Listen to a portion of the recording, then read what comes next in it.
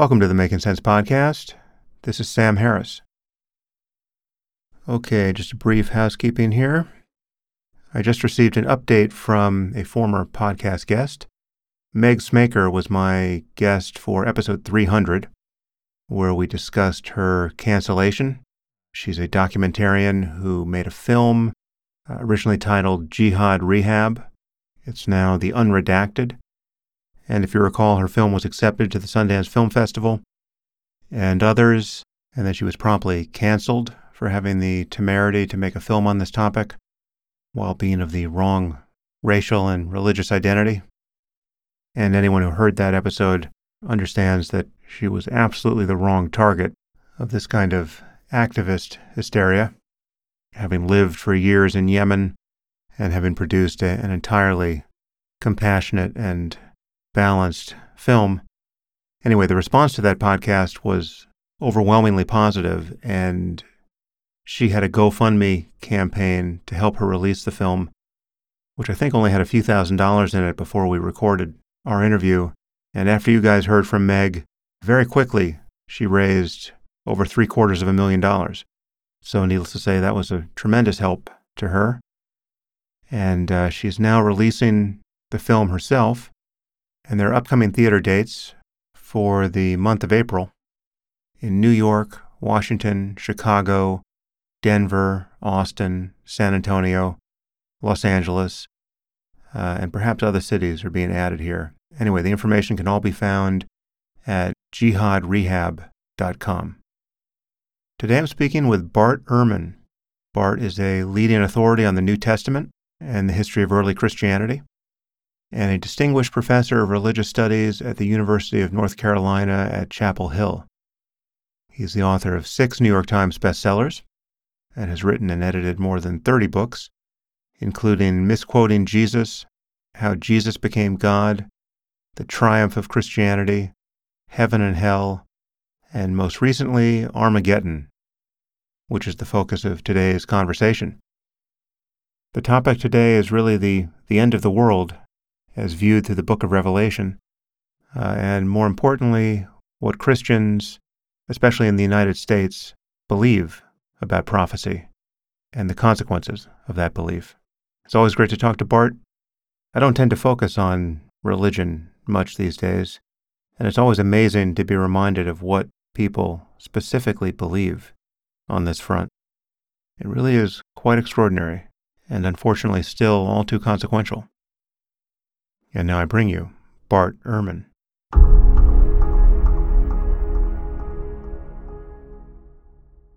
I am here with Bart Ehrman. Bart, thanks for joining me again. Thanks for having me. So you have written a new book titled Armageddon, which, I guess all the products of biblical prophecy are attention-getting, but the concept of Armageddon sits close to the heart of, I would imagine, all evangelical Christians.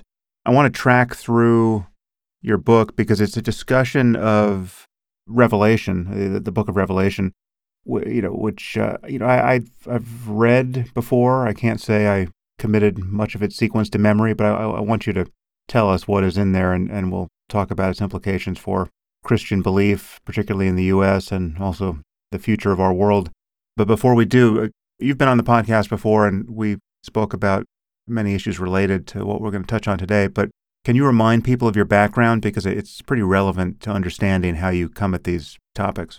Well, it is because, when I was I was raised in kind of a nominally Christian household, but we weren't nominal. We went to church. But when I was 15, I had a born-again experience and became a very committed evangelical. And after high school, instead of doing something kind of normal, like go to university, I went to Moody Bible Institute, which was a bastion of fundamentalism. And the relevance to this is that I believed that every word in the Bible was inspired by God, and the book of Revelation we took as a prediction of what was soon going to happen in our lifetimes. And so that's that's how I started out, as a firm believer in the Bible. And I ended up going to Wheaton to finish my degree and did a degree in English. And then I went off to Princeton Theological Seminary And when I was there, I was still studying the Bible. It was a seminary. It's a Presbyterian seminary, but it tended to be more liberal in its orientation.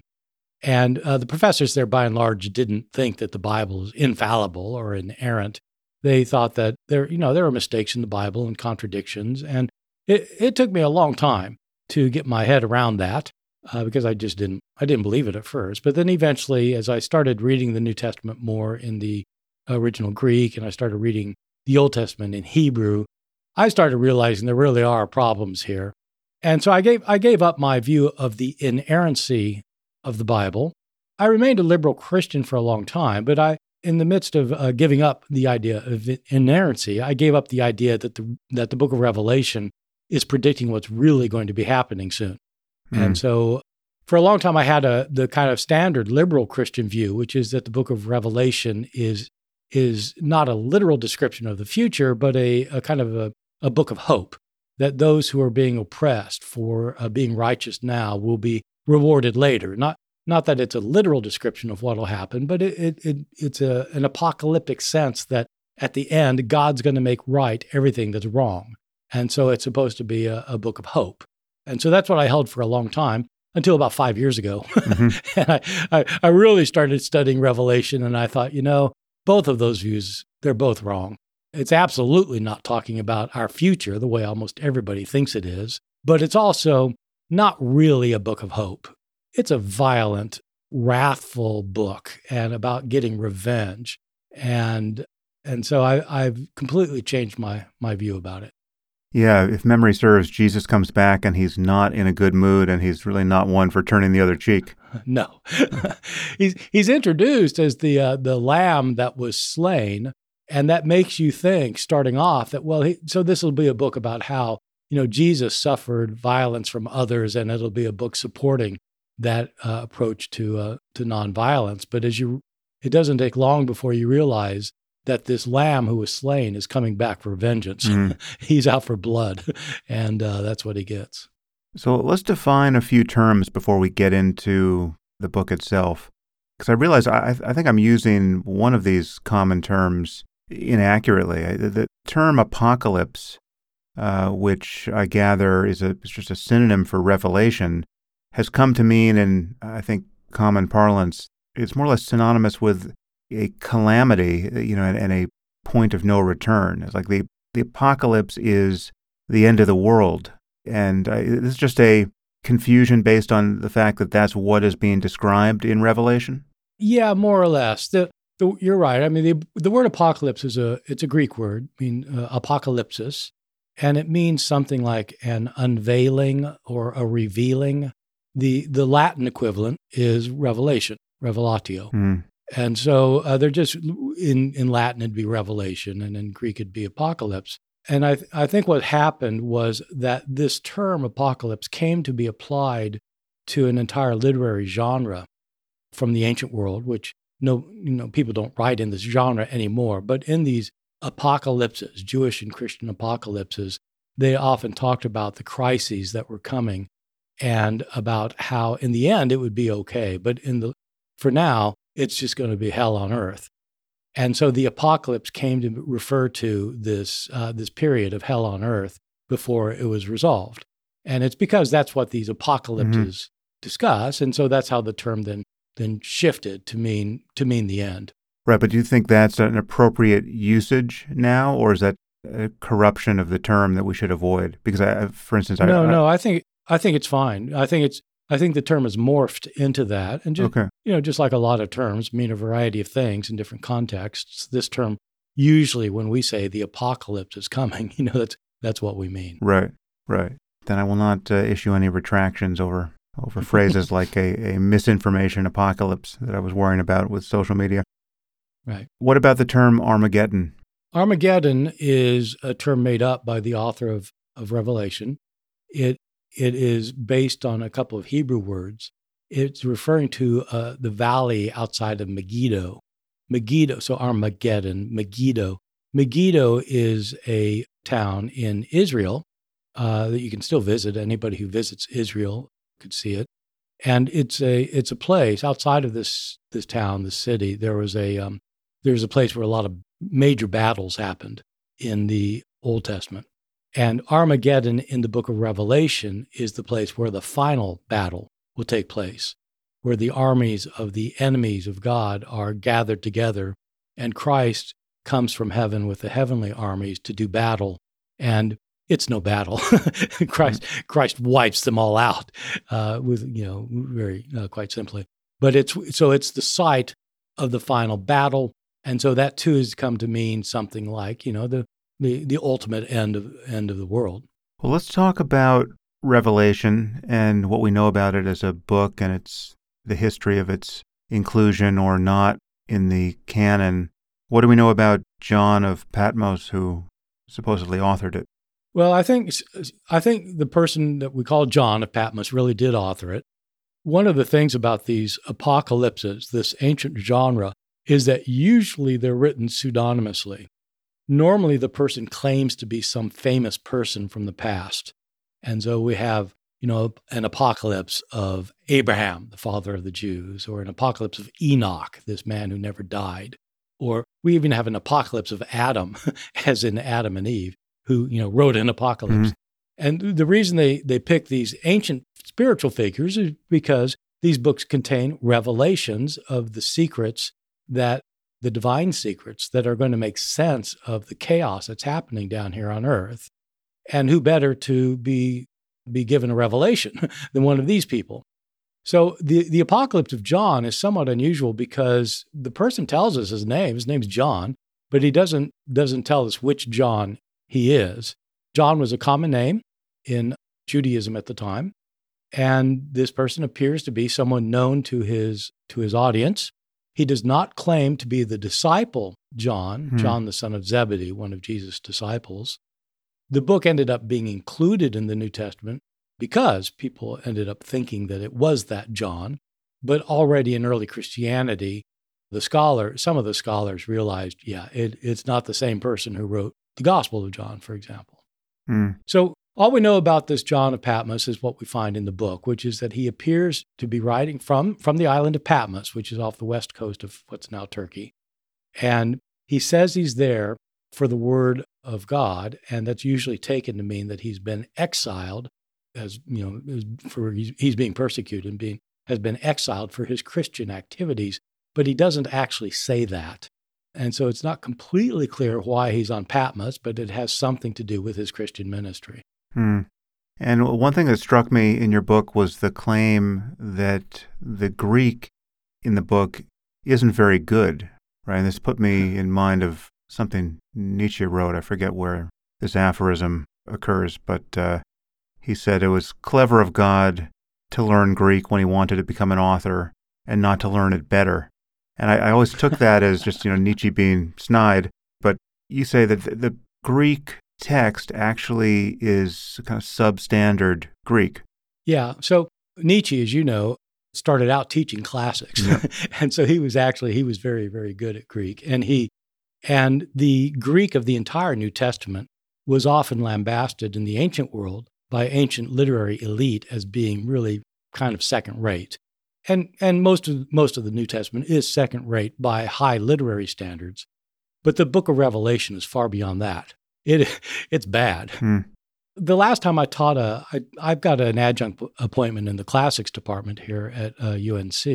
And a few years ago, I was teaching an advanced undergraduate class on the New Testament Greek. And one of the assignments I gave them is I had them read chapter 1 of Revelation and to list all of the grammatical mistakes, not just bad Greek, not just like not very good, but actually bad, mistaken Greek.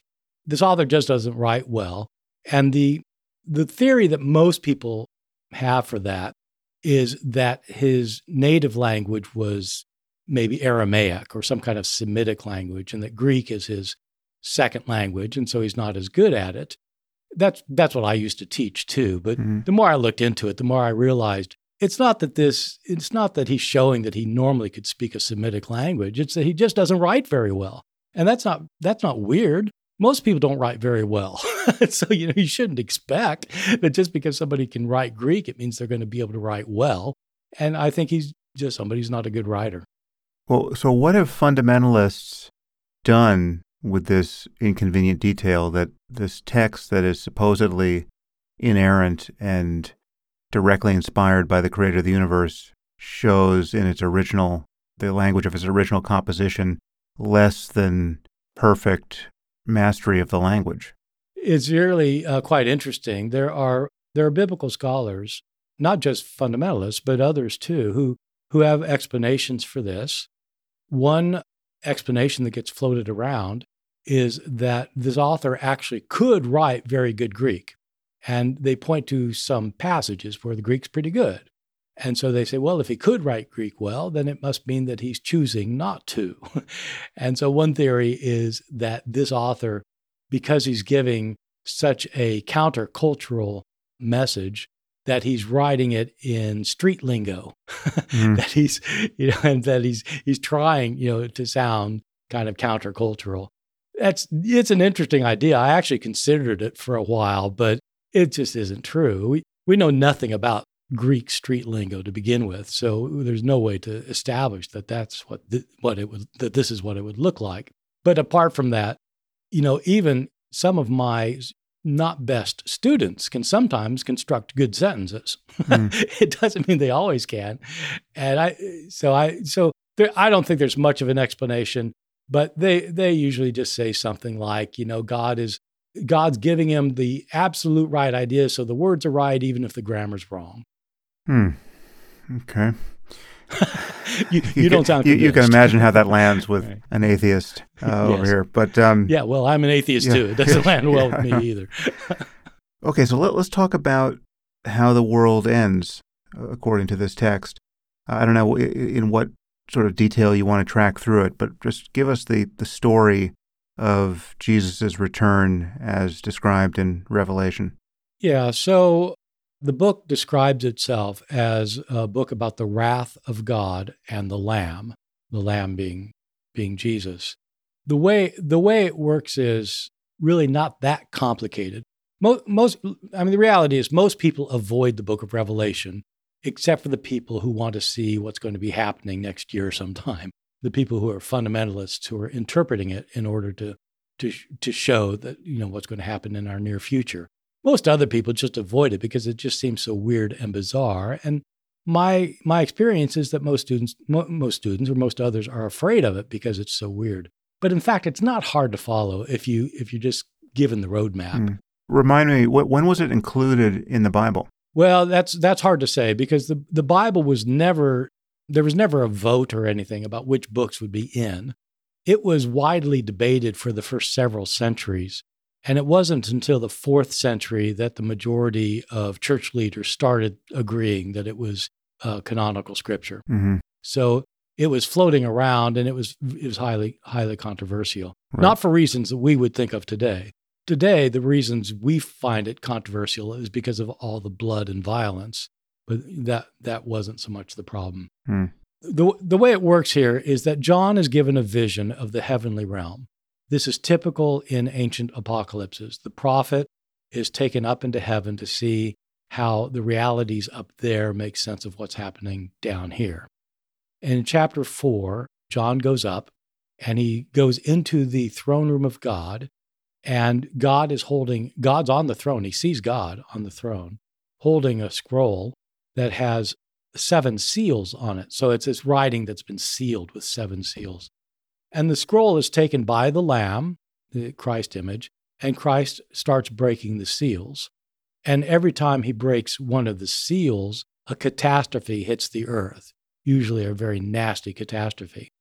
When he breaks the 7th seal, then there's an introduction to 7 angels who each has a trumpet, and they blow their trumpets. And with the blowing of each trumpet, more disasters happen.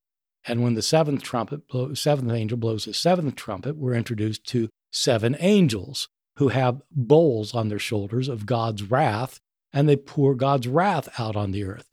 So by this time, you've had a threefold series of 7 disasters each. And after that, even God's had enough, and he arranges for the Battle of Armageddon, where his chief enemy, called the Beast, which is the Antichrist figure, marshals his armies, Christ comes forth from heaven with his armies, slaughters the beast and the armies of earth, and then that introduces a 1,000-year rule of Christ here on earth, just with the martyrs of Jesus, following which there's a final judgment. Everybody who's ever lived is raised from the dead and faces judgment.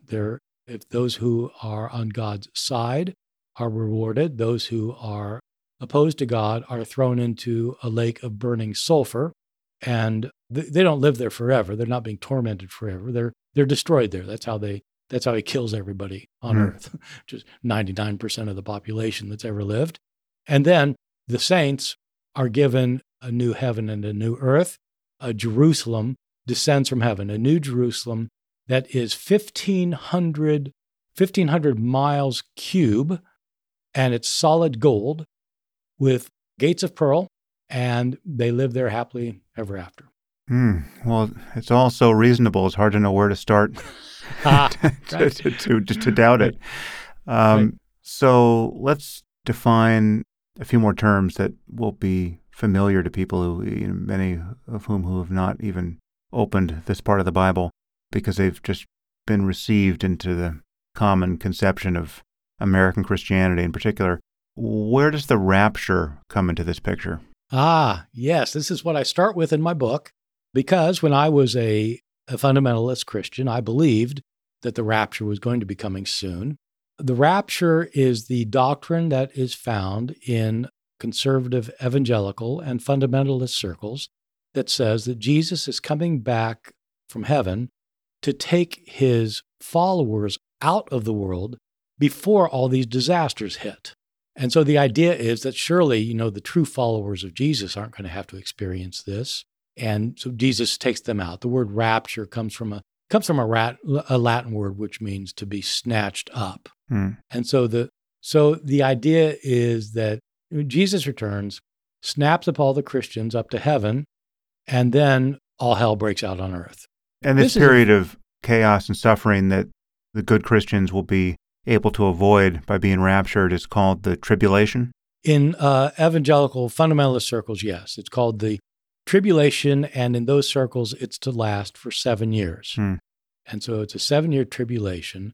When I was a student in the 1970s, we thought the rapture was coming soon, and there was all this talk about how we didn't want to be left behind because it was that would be a very bad thing.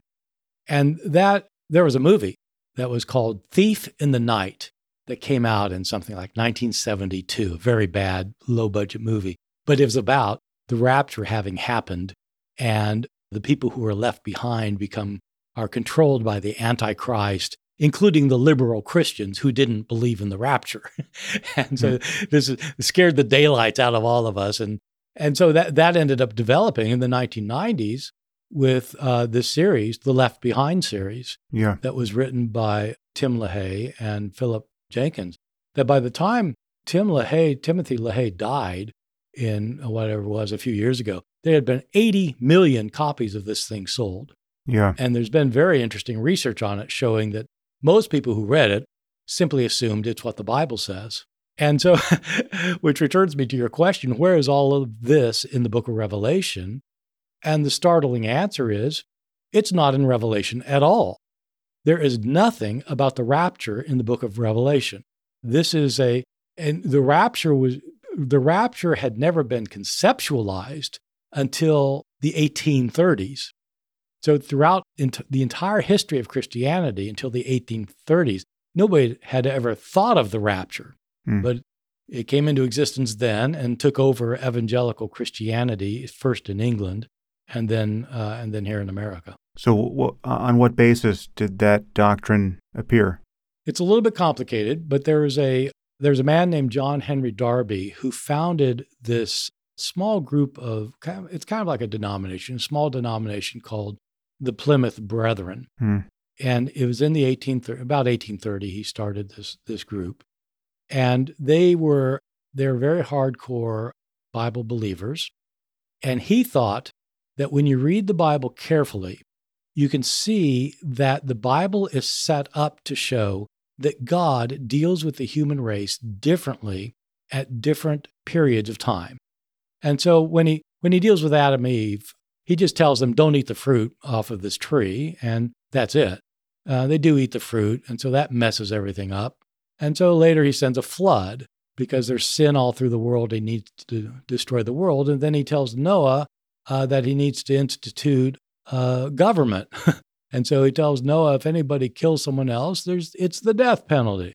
And so that goes along, the idea of conscience and government go on for a while until Abraham comes, and then he gives Abraham a promise that there's going to be, that his descendants will be the people of God. And so at every point, things are changing depending on what God does at the moment. He gives Moses the law finally, and then people are under the law until Jesus comes, and Jesus saves them from the law. And so there are these periods of time that God deals with people differently depending on the moment. And so there are 7 of these periods, and they're called dispensations. Mm-hmm. And these, at the end of the 6th dispensation, at the end of the Christian period, God sends Jesus to take everyone out. There's this hell on earth, and then there's the millennium, 1,000-year rule of Christ. And so what Darby wanted to argue is that God is certainly not going to have his righteous people suffer through this tribulation before the millennium, so he takes them out of the world.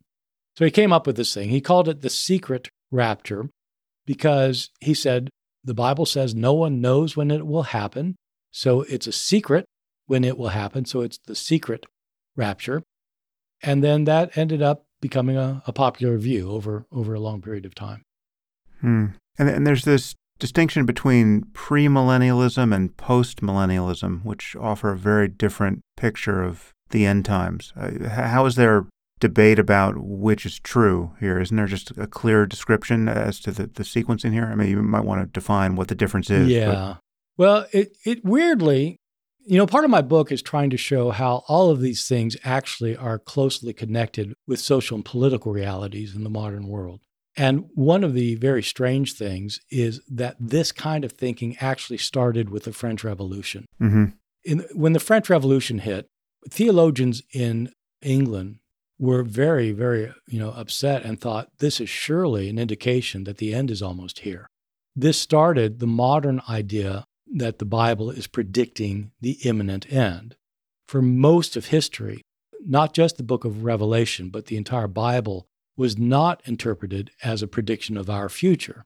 But with the craziness of the French Revolution, the chaos and the slaughter, theologians started saying, this is what was predicted. That view came over to America, and especially in America, there was a much more positive outlook on the future. Technology was developing, sciences were developing, the Enlightenment was hitting America, and there were theologians like Jonathan Edwards, who's most famous for his sermon, Sinners in the Hands of an Angry God. Mm-hmm. But he was a real intellectual. He was trained in philosophy and in science, and he went to Yale when he was something like, 13. he was a really smart guy. And he developed the idea that the way we are improving here on earth, and especially in America, we are moving toward the kingdom of God. We are going to be implementing the kingdom of God, that this was God's plan all along, that America would introduce the world into a period of peace and prosperity, and that would be the millennium that the Bible is talking about. It's not a literal 1,000-year reign of Christ. It's the glories we're going to be bringing in by our advances. In that understanding of things, Jesus was going to come back, but he would come back after the millennium in order to bring eternal life here on earth, so that it wouldn't just be people would live and die in this great kingdom, but that it would be an eternal kingdom. And so Jesus would come after the millennium, and that was postmillennialism. That kind of optimism swept through a lot of Christianity through the 19th century. And it took a very serious hit with World War I, mm-hmm. where it turned out that the advances in technology led to things like machine guns, and the realities of war became apparent, and it started looking like we're not really improving things by our advances. Then, of course, there was a depression, and then there was a Second World War, and atomic bombs drop, and people basically gave up on postmillennialism then. They said, look, we are not heading toward the kingdom. And a spirit of pessimism came in. The pessimism had started back with Darby back in the 1830s, but now just about everybody bought into it, that in fact, this world's getting worse and worse, not better and better. And it's going to continue getting worse until real craziness hits. And so the idea then was that Jesus is coming back not after we develop a millennium, but before the millennium, because we're not going to develop it. What's going to happen is Jesus will take his followers out of the world, and then after this chaos happens for 7 years, he will then return and start the millennium. And so, and then the final judgment is after that. And so the idea is that Jesus returns before the millennium, not afterwards. So that's premillennial. Yeah, it's interesting because they have enormously different ethical and political consequences, these views. So if you're a premillennialist, fundamentalist, you're eager for Jesus to come back and set the world straight, you look at the chaos of human events, and no matter how bad things get, there's always the silver lining. Like the worse things are, the better they are on some level, because it's not until the wheels completely come off that Jesus returns.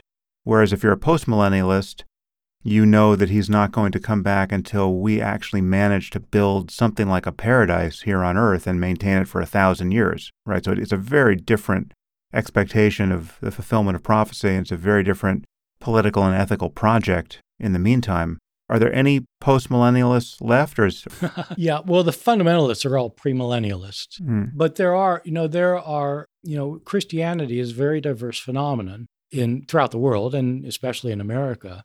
And most liberal Christians don't subscribe to this, like mainline Christians, just the mainline Protestant denominations, Methodists and Presbyterian, Episcopalian, et cetera, they don't subscribe to these things. And they tend to have a much stronger social agenda as a result, because they think we need to improve our lot here. And they tend not to even think or talk about millennial issues.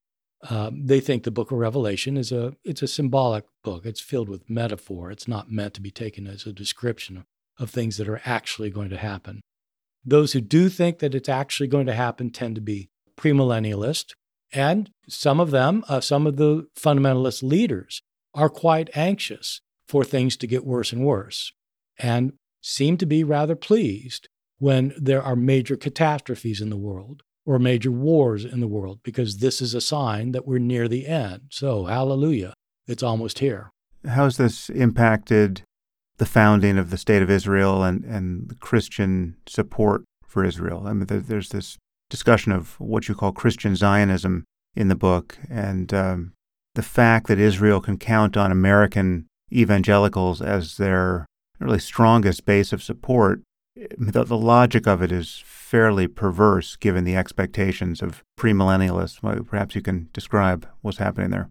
Yeah, this is one of the interesting things that I deal with in the book, because it's something that people probably wouldn't expect, that American foreign policy has long been driven by these expectations of the coming of Jesus. Who would have thought? But in fact, it's true. In the 19th century, once people started thinking that it looks like we're getting to the end of the world because of what's happening in France and other places, they realized that the Bible talks about Israel being regathered as a sovereign state. There are these passages in the prophets of the Old Testament, Isaiah and Ezekiel and Jeremiah, that talk about the people coming back into the land. Those predictions in those prophets are actually talking about ancient times. And so when the Babylonians destroyed Judah in 586 BCE, the prophets would say, you're going to come back to the land. And they did. And so they started Israel again. Israel was destroyed in the year 70, more or less, or then later, somewhat later, in 135, Israel was basically Jews were kicked out of the land. But you still had these books in the Old Testament that said they're going to be regathered. And so in the 19th century, some forward-looking Christians said that has to happen. It has to happen before the end comes. And so there started to be a movement to support Israel's return to the land. That came to a head, especially in Britain. And Britain, of course, and there were a number of Christians who were supporters of the Zionist movement in Britain. And so they supported the idea of Israel becoming a sovereign state again. And the Balfour Declaration in 1917 was a declaration of the British government to recognize Israel. And it was largely driven by the evangelical Christians in Britain because they wanted Israel to be a land again because that would fulfill the prophecies. So that happens in 1948. And then what develops is a more precise and specific idea among Christians that Jesus cannot come back to earth to take his people out of it until Israel controls all of Jerusalem and the Temple Mount. And the reason for this is not from Revelation so much as from another book in the New Testament, 2 Thessalonians. In 2 Thessalonians, a book that claims to be written by Paul, we're told in chapter 2 that there'll be this kind of Antichrist figure who rises up at the end, who will go and take his seat in the temple of Jerusalem and declare himself to be God. Well, Christians started thinking, wait a second, the temple was destroyed in the year 70 and it has never been rebuilt, so it has to be rebuilt before this prophecy can come true, before Jesus can come back. The problem is that the temple was destroyed. It was located on what is now the Temple Mount, and its location, its precise location, is where the Dome of the Rock is, the Islamic sacred site. And so Christians came to think, some fundamentalist Christians came to think that Israel has to take over the Temple Mount, has to get control of all of Jerusalem, take over the Temple Mount, destroy the Dome of the Rock, and rebuild the temple before the Antichrist can rise up and then Jesus can return. These expectations became part of the evangelical mentality so that especially, well, in the middle of the 20th century, but especially in the 1970s with the rise of the moral majority with Falwell and that group, they became ardent followers of Israel and supporters of Israel. And starting with Menachem Begin, Israeli politicians realized there are way more American evangelicals who support Israel than there are American Jews, of course, just in America. And so they started going after the American evangelical population and saying that we were allies with Israel and you need to support us because the prophecies are now becoming true. Netanyahu went to breakfast, the evangelical prayer breakfast, saying, we are allies, the prophecies are coming true now, you need to support us. Of course, he didn't believe any of that at all, but the evangelicals did. And so that's why consistently in the evangelical community, there's a push for supporting Israel. Because if Israel doesn't take over the Temple Mount, Jesus can't come back. And so when Trump moved the embassy from Tel Aviv to Jerusalem, that wasn't just driven by, it was driven by politics, but it wasn't driven just by politics of the Israeli-Palestinian situation. It's driven by evangelicals who voted, who wanted this to happen because it's a move toward Israel taking over the Temple Mount. Do you happen to know what the expectations are of the ultra-Orthodox Jews with respect to the Messiah's return and the temple being rebuilt? Do they have a similar sequence or not? Well, they don't have the Jesus part, right? But they do see there's a Messiah. He's just not going to be Jesus. Yeah. So there are some evangelical groups who try to make common cause with the ultra-Orthodox on this point, and there are some fundamentalist groups that are laying aside supplies to provide for the construction of the temple that would be in cooperation with these Orthodox Jewish groups. The big irony is that many of these very avid Christian Zionists, like John Hagee and some of these other very fundamentalist preachers, they love Israel. They adore Israel, and they hate Jews. Mm-hmm. They think that Israel is going to be restored and that they're going to get the temple built so that Jesus will come back and cast all the Jews into the lake of fire. Yeah. uh, okay. Yeah, that's But, that's what's so the that's Orthodox what's so Jews and cynical others, about this alliance. Yeah, hugely cynical. yeah. Now I'm remembering that I think this is the Orthodox view, or the ultra-Orthodox view, that you can't rebuild the temple until certain requisites are met. There's no one's clean enough to go onto the Temple Mount, I think, to rebuild the temple. I forget whether the Messiah has to have come back first, or perhaps you know the details there. But there's some impediment. I actually don't. Oh, okay. Yeah, no, I don't know the details. No.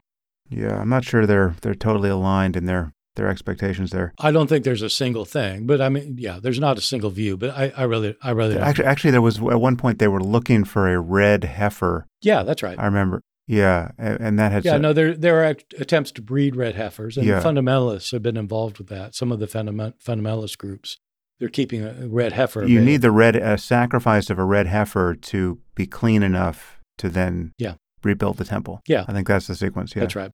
But they've got those in hand. Yeah. Yeah, genetic engineering to the rescue. Exactly. So yeah, there was in case the relevance of all this to American politics is not absolutely obvious, there was a poll done in 2010. I don't know if there's more recent polling, but in 2010, it was revealed that nearly half of all American Christians, 47%, either are absolutely sure or think it quite probable that Jesus will return and start hurling people into the lake of fire by 2050, right? So 47% of American Christians, which is pretty close to 47% of Americans, expect the end of the world by 2050. Yeah, no, it's hugely significant. And their expectation is the rapture. They think, so the lake of fire has to wait 1,000 years, but the rapture is going to happen by, 2050. Right. So okay, so the lake of fire is not, the tribulation is bad, but the lake of fire is the final chapter of bad. Really bad. Yeah, that's the final. Yeah. So, it's a scary thing because there have been a lot of studies by sociologists about how that kind of belief affects policy. And the reality is that 47% who thinks, we only have, 30, 40 years, they vote, and they're encouraged to vote, of course, more and more within conservative circles. And if you think that the world is going to be ending in 40 years, say, you're not really that worried about the ice caps or about a burning planet generally, or about, and, you would think that's kind of a logical move. But in fact, sociologists have done analyses of this and shown that people with an expectation that the end is coming, even if you don't know if it's going to be on March 23rd or something, but the end is coming. If you think that, then, you're not that interested in investing in the future because there's not going to be much of a future. Yeah. And famously, Reagan was talking about the signs and portents that suggested to him that we were close to the fulfillment of prophecy. And his Secretary of the Interior, James Watt, I think upon his swearing in, said something fairly alarming about his being unsure just how many generations we have left before the prophecy is fulfilled. So yeah, it's always amazing to recognize that people in positions of power actually have their thinking about what we should do or what might be a good outcome here on earth constrained by their belief in prophecy, right? Yeah, no, it was a serious time because Reagan and Caspar Weinberger were fans of this book, Late Great Planet Earth, Hal in Lindsey, the 1970s. Yeah. Hal Lindsey, and I think Lindsey actually went in and talked with them. And Reagan thought the bombs were going to fly, that this just was predicted in Scripture, and that's not a very comforting thought for the for your president to think. But then the James Watt thing, yeah, I mean, he was, he's being interviewed, and for when he was appointed to the cabinet, he was doing his congressional hearing, and he said that we should protect the resources for future generations, but of course, we don't know how many generations there will be before the Lord comes back. Mm-hmm. He was a Pentecostal, Bible-believing Christian, and of course, he didn't do a lot of good for the environment. It's not unrelated. So, what do we know about the beliefs regarding the Antichrist? Because at least in some passages, it sounds like it might not even be a person, right? In Revelation, isn't it like a sea monster or something? Right. So the term Antichrist it's obviously used as a term for the major opponent of Christ. And to many people's surprise, the term itself doesn't occur in the book of Revelation. So you're right about that. He's not called the Antichrist. He's called, the figure that is an Antichrist figure in Revelation is called the beast from the sea. This is an allusion to a passage in the Old Testament. The book of Daniel is kind of like the Old Testament forerunner of the book of Revelation. It also is filled with these bizarre visions about what's going to happen in the future. And the author of Revelation, John, knew Daniel quite well because he alludes to it all over the map. In Revelation, there is this figure who is a beast that comes up out of the sea that is an allusion to Daniel chapter 7.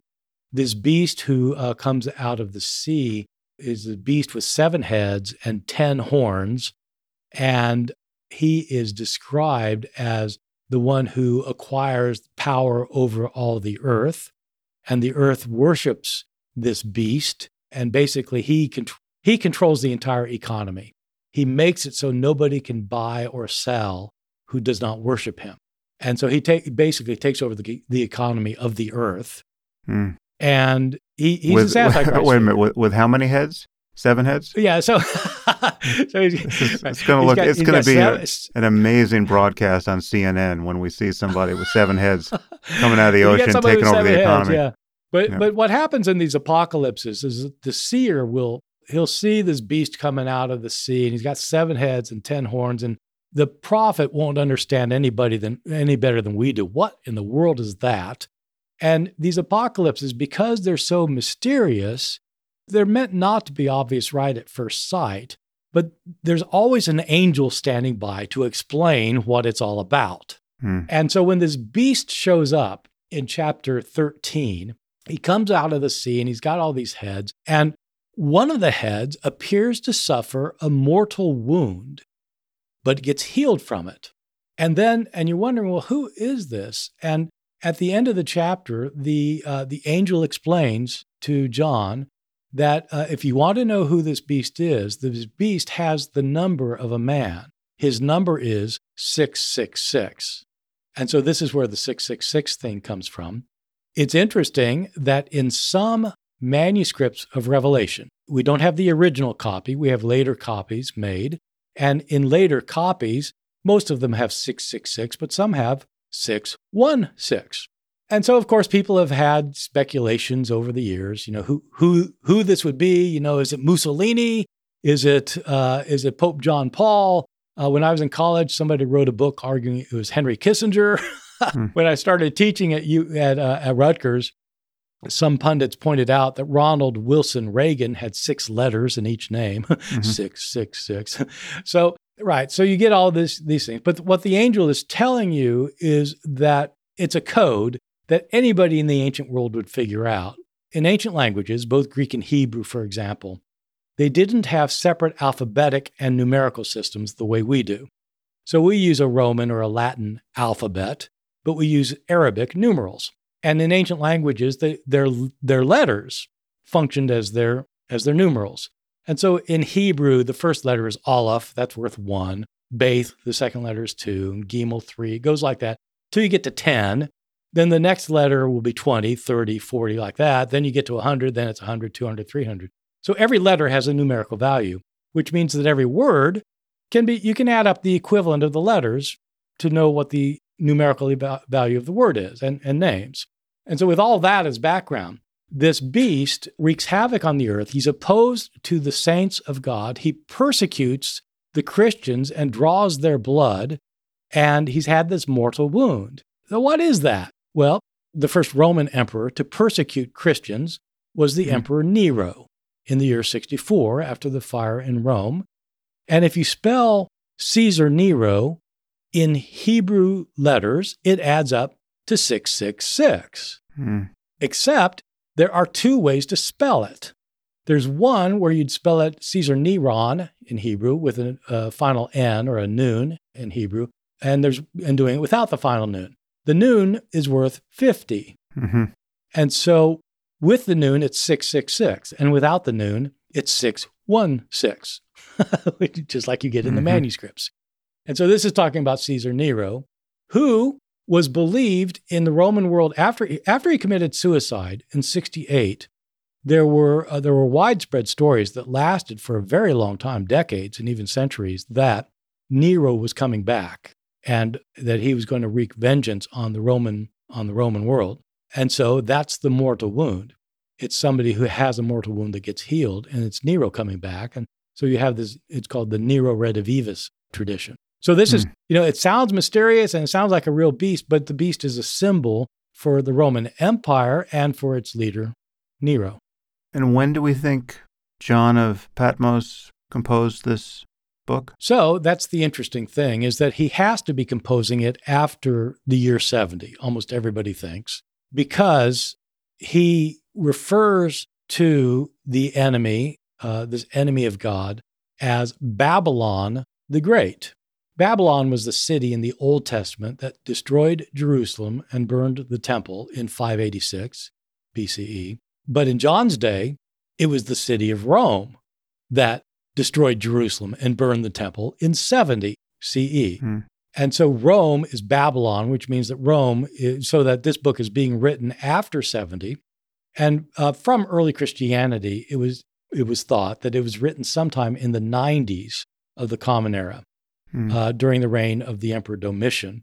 So the Nero thing is about Nero Redivivus, that Nero's going to come back. But the book itself is being written about 30 years later. And who is the whore of Babylon, or is that just Rome? Not just Rome, but yes, it is just Rome. So in chapter 17, the prophet is taken out into this wilderness, and he sees this grotesque woman that is called the whore of Babylon, and she's sitting on a beast with 7 heads and 10 horns. And so this time, this woman is decked in all of this rich jewelry and, gold and silver and jewels, and she has fancy clothes on, and she's holding a cup in her hand that is filled with the abominations of her adulteries, and it includes the blood of the martyrs of Jesus that she's drinking. And on her head is written this word, Babylon the Great, the mother of whores. So she's sitting on this beast with 7 heads and 10 horns. And the angel now says the 7 heads are the 7 hills that the woman is seated on. Well, anybody in the ancient world knew that Rome was the city built on the 7 hills. And in case you don't get it, at the end, the angel says, okay, the woman is the city that is dominating the earth. And you say, well, okay, what is that in John's day? So it's Rome. So the whore of Babylon is Rome, drunk with the blood of the martyrs, and exploiting the nations, which is why she's so filthy rich, is because she's exploiting all the provinces of Rome, the entire Mediterranean world, exploiting them economically, making Rome rich. Right. Although we can only attach so much stigma to jewels and gold and all the rest, because the New Jerusalem is going to come crashing to earth as a 1,500-mile cube of gold and jewels, right? I mean, it's it's worse than that. We like gold and jewels, don't we? We do. The problem with gold and jewels in Revelation, this is one of these things. This is what I end my book with, is that the opposition to wealth in Revelation is not the same kind of opposition that you find in, say, in the teachings of Jesus, where Jesus says, wealth doesn't matter, don't worry about treasures on earth, worry about getting treasures in heaven. He tells people, give away all of your wealth, give it all away, help the poor. You're supposed to be helping the poor. And there the idea is wealth really doesn't matter. It just gets in your way of worshiping God. When you get to Revelation, wealth is not a problem. The problem with wealth is that the wrong people have it. Rome has it. It's the Christians who ought to have it. And so God's going to take it from the Romans and give it to the Christians. So all those, you're right, all that gold, silver, and jewels, that's great. The Christians are going to get it all. It's going to be under new management. New management. Yeah. The same thing with domination. The problem is not that Rome is dominating the earth in terms of like the domination is bad. The domination is great. It's just not supposed to be Rome. It's supposed to be the Christian church. They're supposed to dominate the earth. And so when they get that city of gold, all of the other nations of earth bow down in subservience to them. And the Christians rule the earth with a rod of iron. So they're just as bad as Rome was, but they're on God's side, so it's not considered bad. I think I'm still confused about the logic of the millennium. So Jesus comes back, he spares his elect all the tribulation, so all hell breaks loose on earth, but then he ushers in 1,000 years of peace and prosperity, and presumably everyone who gets to enjoy this 1,000 years under his reign has to be pretty convinced at this point that he's the Son of God, and at minimum it's worth being on his team, right? So who is left at the end? Who has not been convinced at the end of these 1,000 years that then gets hurled into a lake of fire? Is it just all the dead people who get resurrected who didn't have the benefit of seeing this demonstration of Jesus' majesty for 1,000 years? Yeah. So unfortunately, it's even more complicated than that. And so I earlier said that the rapture is not found in the book of Revelation, that the idea of the rapture was invented by Darby in the 1830s. Revelation doesn't have this view that the Christians will be taken out. Right. Revelation has the view that they're left here for the tribulation, for all the catastrophes that are going to hit. And one of the things that happens is that the beast, the enemy of God, the Antichrist figure, martyrs a lot of Christians. What happens with the millennium is it comes after the Battle of Armageddon. Christ wipes out the beast and the armies, and he rules the earth for 1,000 years, but just with the martyrs, not with all Christians. Most Christians have never been martyred. So he rules just with the martyrs, and at the end of that, then what happens is there's a last judgment. And so where's everyone else is dead? Apart from the martyrs, or everyone else has been subjugated by the tyranny of the 1,000-year Christian Reich? The problem is that Revelation itself is gloriously inconsistent on this point. Because it's what happens at the millennium, at Armageddon, is Jesus wipes out all of the armies of earth, but it doesn't say he wipes out every human on earth. He rules with his martyrs over the earth, so presumably they're ruling the other people. But then at the end of the millennium, there's this final judgment where everyone is either given the glorious city or cast into the lake of fire. And so everyone opposed to Christ is thrown into the lake of fire, living and dead. But then, when they're ruling in the city, we're told that the adulterers and murderers and people outside are not allowed into the city. Wait a second. What murderers and adulterers? Isn't there room in the lake for those miscreants? It's like it's too crowded in there or something. But then all the kings, all the other kings, bring their wealth into the city. Well, what kings? And so it's terrific how it doesn't add up. It just doesn't add up. Well, I am getting the sneaking suspicion that it's not going to work out so well for an atheist Jew like myself. I think I've got at least two strikes against me. You're not in good shape. The upside is that in the teachings of Jesus, you're okay. Right. If you're a good person, that you actually can inherit the kingdom as an atheist Jew, as long as you're a good guy who helps the poor. But in the book of Revelation, not only you atheist Jews and the rest of us will be thrown in the lake of fire, but even a lot of Christians, probably most Christians, will be thrown in the lake of fire in Revelation.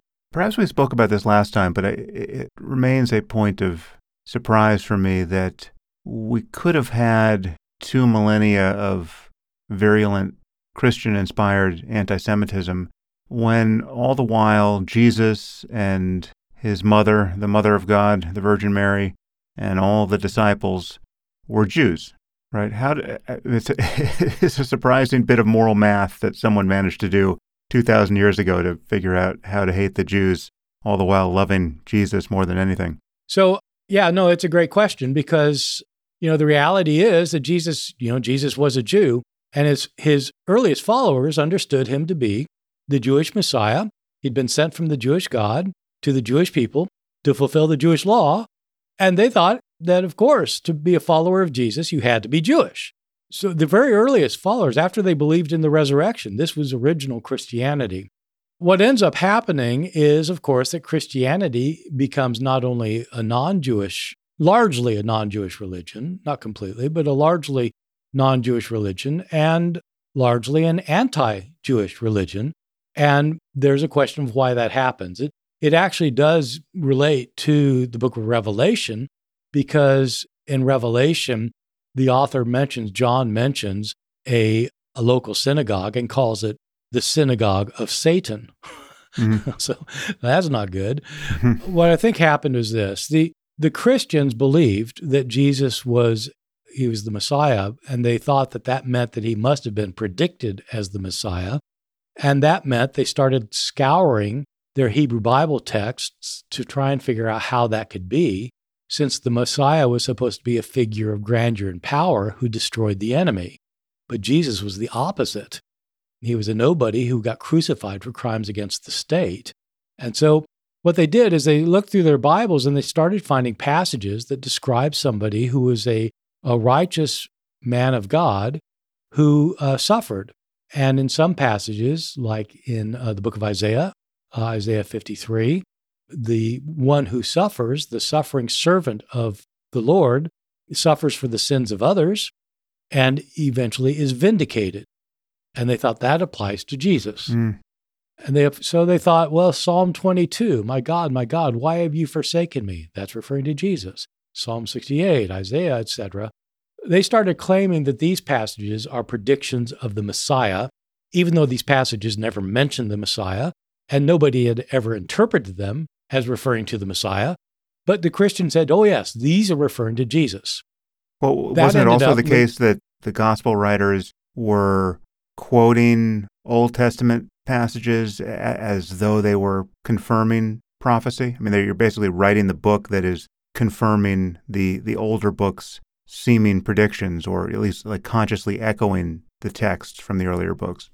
Absolutely. That's how it works. These Christians begin saying these passages refer to the Messiah. And so when the gospel writers, living decades later, write their stories, they incorporate these passages into their stories. And so when you read the crucifixion story in any of the Gospels, it's clear this has all sorts of allusions to these allegedly messianic passages. And then they go farther. They say that Isaiah predicted that the Messiah would be born of a virgin, and Micah predicts that he'll be born in Bethlehem. And so the gospel writers think all of that, even though these passages were not used to refer to a Messiah among Jews, and they write their stories accordingly. But what ends up happening then is that Jews and Christians conflict over this. The Christians will say, can't you read? It's right here. Isaiah 53 is talking about Jesus dying for sins. He's the Messiah who dies for sins. And Jews look at the same passage and they say, there's no Messiah in here. This is not referring to the Messiah. And they end up having a falling out over Scripture. And this falling out leads to very strong disagreement. It's much stronger than not much stronger than the political disagreements today. It's hard to get much stronger than that. But it's that kind of thing where just animosity erupts and the other person is the enemy. And so Jews become the enemy for Christians, and they're misled by Satan. And so this becomes a trope within early Christianity. And it's why Christianity starts out as a sect within Judaism and then eventually becomes a principally Gentile, anti-Jewish religion. Interesting. Well, Bart, I guess one final question. What's your view, insofar as you have one now, of the ascendancy or not of Christian theocratic aspirations in the United States, I guess? I mean, is the diehard evangelical movement ascending or disintegrating? I mean, because I stand so far outside of this, it's, I only have poll results to go on. And I must say it was quite perplexing to see Trump inducted as the standard bearer for evangelical Christianity, given how obvious it was that he was not a man of faith of any sort. So what's your view of the status of fundamentalist Christian aspiration and political power in the U.S. at this point? Yeah, well, we clearly ain't talking about the moral majority anymore. That agenda has disappeared. I think that it's frightening, and in part, it's not because I hate evangelicals, or it's not that. It's that people who are in the evangelical communities are being convinced about certain social agenda that they think are biblical and therefore have to be fought for to the death virtually. The abortion issue is one of the clearest instances of this. The New Testament says nothing about abortion, and the Old Testament says nothing about abortion per se. The people who quote verses about abortion simply are taking things so far out of context, and they don't even pay attention to what these verses are actually saying. The only passages in the Bible about that are related to abortion are in the Torah and the law, a passage in Exodus and a passage in Numbers, that both presuppose that the unborn child is not a human being yet. Is that because there's some passage about injuring killing a pregnant woman or killing her fetus? Yeah. Well, that's one of them. In Exodus, right after the 10 Commandments are given, you have a list of commandments about what to do. If this happens, then do that. And you have this case where you have two men are fighting, and right next to them is standing a pregnant woman, and she somehow gets hit, and she miscarries. And the question is, what's the penalty for that? Well, if the woman gets hit and miscarries and she dies, then it's the death penalty. The person who hit her has to pay the death penalty. If she doesn't die and the child's miscarried, then there's a fine that has to be paid to her husband for the child. So in other words, the child's not a human, because if the child were a human, it would be a death penalty. And so it's clear as day, they're not considering they're not considering it a person yet. And then there's another passage in the book of Numbers chapter 5, where if a woman is suspected of committing adultery and she's pregnant, the priest is to give her this kind of magical drink. And if the magical drink makes her miscarry, then it shows that she committed adultery. But if she doesn't miscarry, then it shows that she did not commit adultery. But that means that they're giving a drink to produce an abortion under God's law. So obviously it's not killing somebody. And so my point is that if you really want to talk about whether a fetus is a human being or not, and you want to use the Bible, these are the two passages. And they are not condemning abortion. But the religious right has insisted since it actually goes back to Nixon, but since the 1970s especially, the religious right has gotten onto this. The religious right was not historically against abortion. It's just a fairly modern phenomenon. But now everybody's convinced that's in the Bible. And so that's a large part of the reason for supporting Trump, is because they knew he would get Supreme Court justices who supported their social agenda. And it didn't matter that he was one of the most immoral human beings on the planet. It didn't matter. And so I think it's scary because these people with their own agendas are appealing to the Bible, even though the Bible doesn't support their agendas, but then they convince all of their evangelical mates that they've got to vote for the candidates that they choose. And it ends up, it's scary. It's beyond the abortion thing. White nationalism is not just, it's not just kind of a political social phenomenon. It's also a religious phenomenon. People use religion, biblical texts to support their racism and their anger and their hatred. And then they get everybody out to vote because, they've got to support these agenda. And they're not even biblical agenda. The biblical agenda are that you're supposed to help those who are poor and needy and outcast.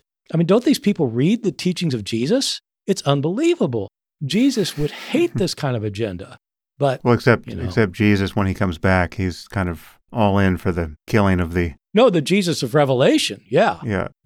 No, white nationalists would love the book of Revelation. But in my book, the way I end my book is by arguing that the kind of values that are embraced in the book of Revelation are precisely at odds with the values of the historical Jesus. Mm-hmm. And that, John of Patmos certainly thought that he was a Christian and a devoted follower of Christ. But I don't think Jesus would have recognized him because, in fact, he celebrates domination and wealth, which are the two things Jesus was most opposed to. Jesus believed in helping the poor and serving others, not dominating them. And that simply is not what Revelation favors. And so it's not a surprise that a lot of these evangelical Christians, they love Revelation, but they really don't pay attention to what Jesus himself was saying. Well, Bart, as always, it's great to talk to you. You're my guide through this morass. It's always fun to get into the details with you. So thanks again. And once again, the book is Armageddon, and I recommend people read it. Okay. It's a great window onto this topic. Great. Well, thanks a lot. I really appreciate it.